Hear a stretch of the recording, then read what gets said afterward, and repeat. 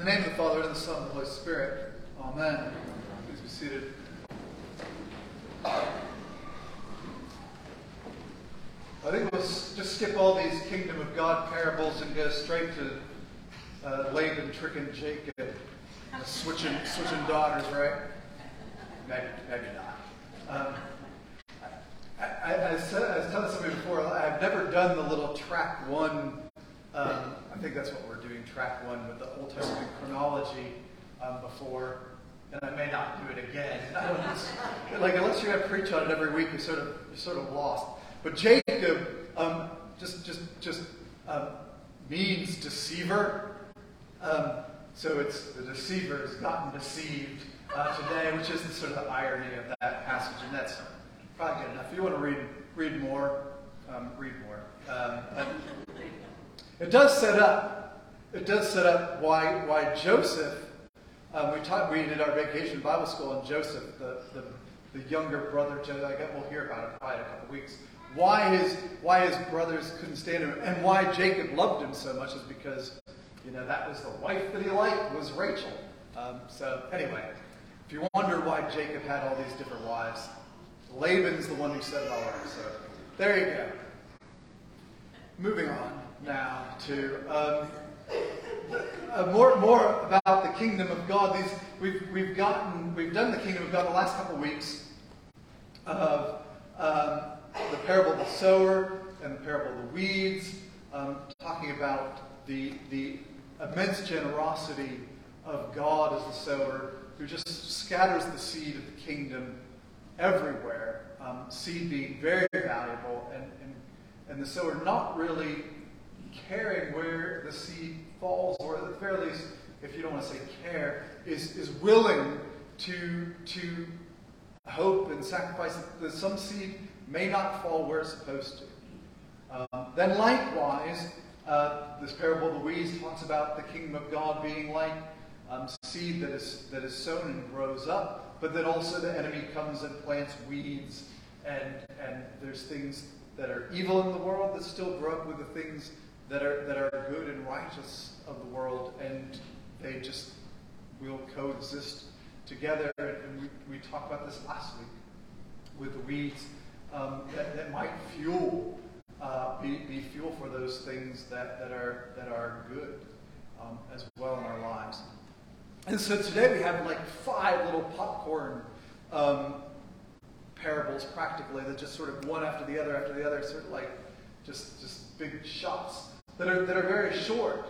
But again, describe what the kingdom of God is like. The kingdom of God is like a mustard seed that's very small, almost invisible, but grows into something large, one of the largest trees. The largest sort of plants as far as those seeds. And the kingdom of God is like yeast, again, very invisible, but then grows dramatically. So we have these two images of something that's very small, very insignificant, very slight, that grows into something prominent, that just bursts exponentially around us. And this is,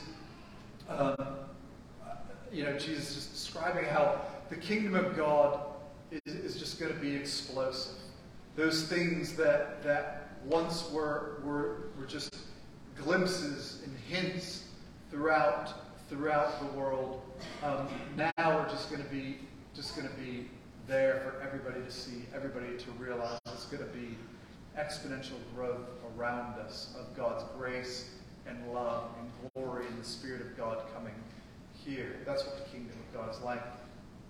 And sort of to emphasize that more, he talks about the treasure being buried in the field, which is hard to believe, just as a parenthesis, that it's been 3 years since I've done that little video out where I called the number on the screen, but all you people beat me to it. For those of you who don't know what I'm talking about because you've not been here, we had to do YouTube worship back in the day during the pandemic, and one of the sermons was on burying the treasure in the field, and there was a number that, anyway, you have to go back and look at it on YouTube. So, but But it seems like I just did that yesterday, right? And it's how things have changed in 3 years. But it's like a man who finds a treasure buried in a field, just sort of stumbles upon it and sells everything he has. Talking about the value and the worth of the kingdom of God. And then the kingdom of God is like a merchant who goes in search of very fine pearls and sells everything he has to buy and purchase that. And the point here, not as just talking about the value, but we have one of those right extreme things, right? You've got the person who stumbles over treasure as he's looking to purchase a field or whatever. Sort of like the person who buys the Powerball ticket. There's really no skill involved, right? This is just luck. This is just happenstance. He's not even looking for it, and yet finds the most valuable thing in the world. And then we have a merchant who's searching for fine pearls. That's like his job.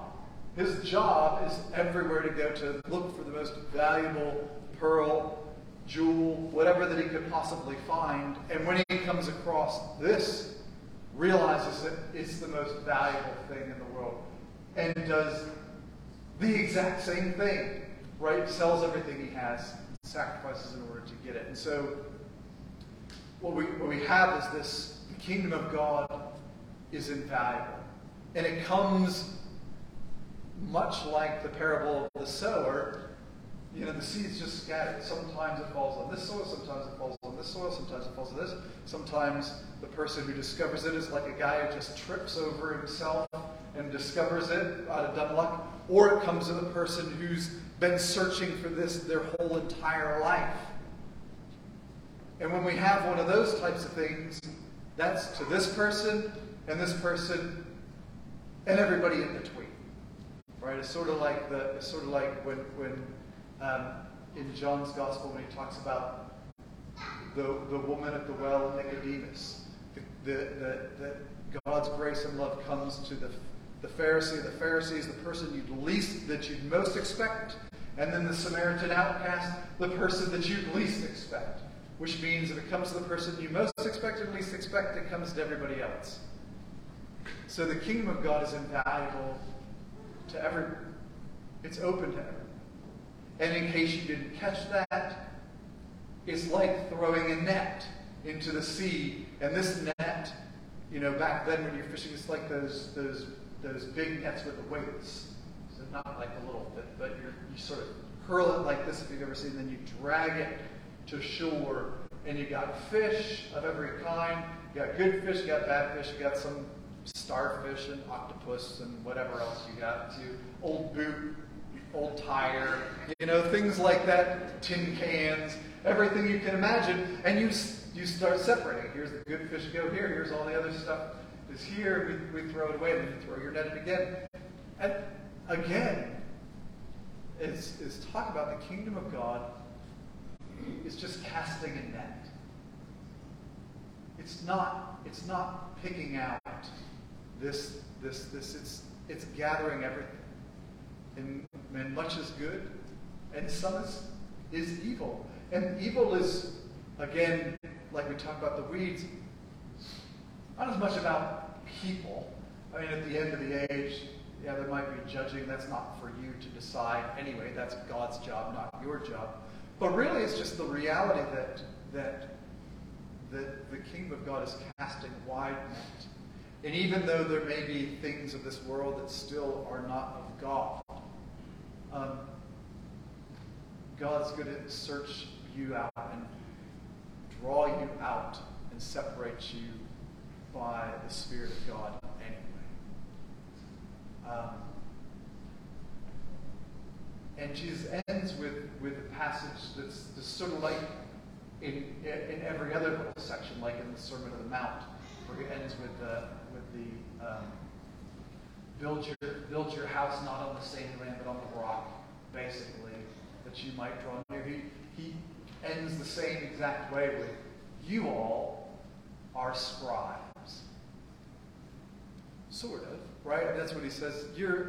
now scribes. These who are here are scribes, and scribes of this new age, disciples of this new age, priests of this new age. You bring out the treasure, the new and the old, which is the same as what he said before, right? Not one iota of the law will be thrown away, but this new part will be added as well, which is the kingdom of God. Means we're not throwing away those things of old, but we're widening the net. Right? We're casting the net wide. We're displaying the treasures right here. Those things that were invisible like mustard seeds now just burst forth in front of you. Those things that are like yeast just fill the world with bread to be fed as well. There's these images of the kingdom of God, not just being explosive, but also in being valuable, but being open to all who receive it. And it sort of leads us to the passage in Romans today where we continue. Seems like a very long time. Anytime we start with likewise, the Spirit, like, okay, likewise, that means we've got stuff that's happened before. But we talked about last week that we've become children of God. That when we are in the kingdom of God, we become children of God. And no longer do we have to worry about the law. And have we been good enough? Or have we been righteous enough? Or have we been holy enough? Or are we smart enough? Or pretty enough? Or rich enough? But we are children of God basically only because God has made us this way. And because of God's grace and love through Jesus. And we're then heirs of that kingdom. And this all goes together. And now, likewise, the Spirit helps us in our weakness. Even when we don't even know what to pray for, the Spirit just groans within us, which is such a great image. Because I don't know if you've ever been like me, where you don't even have any idea what to pray for. You're just like, oh, Lord. Right? Sometimes the prayer is just, Jesus, help. Right? Or you don't even get that far. You're just like, I don't even know. And it's okay, because the Spirit groans. But the image that I think out of this kingdom of God, this whole shift, which I heard recently, was in the Old Testament, the Spirit of God, we encountered visitation.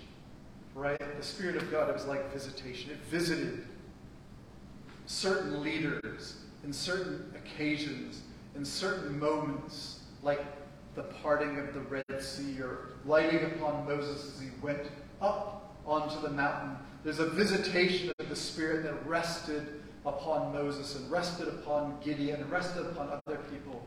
And now, the Spirit of the God is a habitation who inhabits and dwells within us. And that's such a great image of really what has happened in the kingdom of God, right? The kingdom of God has just exploded exponentially, and more now the Spirit of God just dwells in us.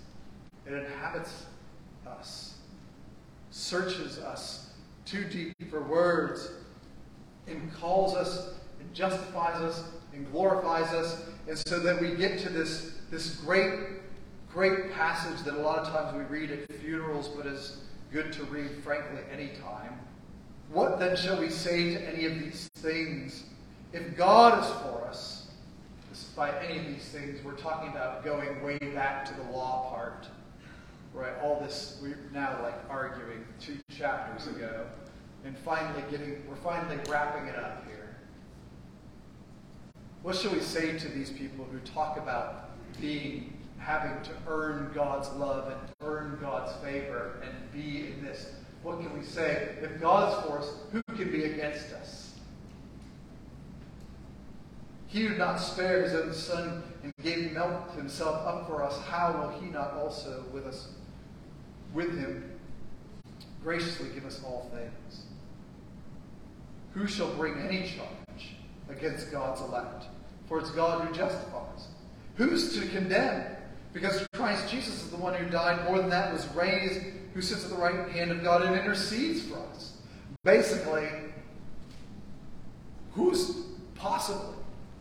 I mean, you can look at weeds. Again, this is going back to last week. You can talk about weeds all you want. There can be weeds. There can be shoes that you gather in the net and old tires and tin cans. Who cares? If God's for us, who can be against us? The only person who can justify is God. The only person who condemns is Jesus Christ, and he's sitting there interceding for you. So therefore, who's left? Nobody. I mean, your grandmother maybe, but she's always nagging, right? I mean, don't pay any attention to her. Who can separate us from the love of Christ Jesus? Shall tribulation or distress or persecution or famine or nakedness or danger or even the sword? No, in all these things we are more conquerors through him who loved us. For I am sure that neither death, nor life, nor angels, nor principality, nor things present, nor things to come, nor height, nor depth, nor anything else in all creation can separate us from the love of God in Christ Jesus our Lord. And this is the kingdom of God that is burst before us, that dwells in us, that abides and rests in us, that we are invited to call. And we now have been made scribes. We have been made priests. We have been made holy and righteous. I mean, sort of imagine being right there, being called now scribes of sort of the new kingdom. You're like elevated up to where you think you don't deserve. Just like when we say, you are the priesthood of all believers. You all are priests. And they're like, well, I'm not a priest. You're the priest. Well, that's just like, I got little roles, right? But we are the priests. We are those who are called into the kingdom of God. We are the living stones crying out and declaring that the Spirit of God is upon us. And more than the Spirit of God being upon us, that nothing can separate us from God's love. Nothing can take that away. And whenever you think, I'm not good enough, I'm not smart enough, I'm not rich enough, I'm not holy enough, I'm not whatever enough, all the things that we put upon ourselves, we come back to, if God's for you, then who's against you? If Jesus Christ, who has lived and died for you and now intercedes for you, doesn't condemn you, then who can condemn you? Who are you, frankly, right, to condemn yourself or judge you, let alone anybody else? Because if God is for you and the Spirit groans inside of you and dwells within you, what more is necessary? And this is what these parables speak to. The value, the worth, the joy, the growth, the power, and just the immense reality. Something new has taken place, and something new has come. And the Spirit of God dwells here and inhabits this place and inhabits each of you. And nothing can separate that Spirit, that joy, that grace, that presence of Christ. Nothing can separate that from you. It's yours. It's mine. It's ours. It's the world's.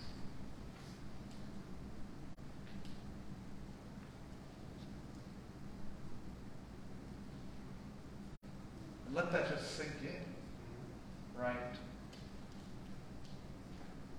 Because we're always so ready to condemn ourselves, I feel like. God raises us up, blesses, heals, restores, and draws us near each and every moment. Even with groans when we don't know what to say. Nothing can separate God's love from us. Amen.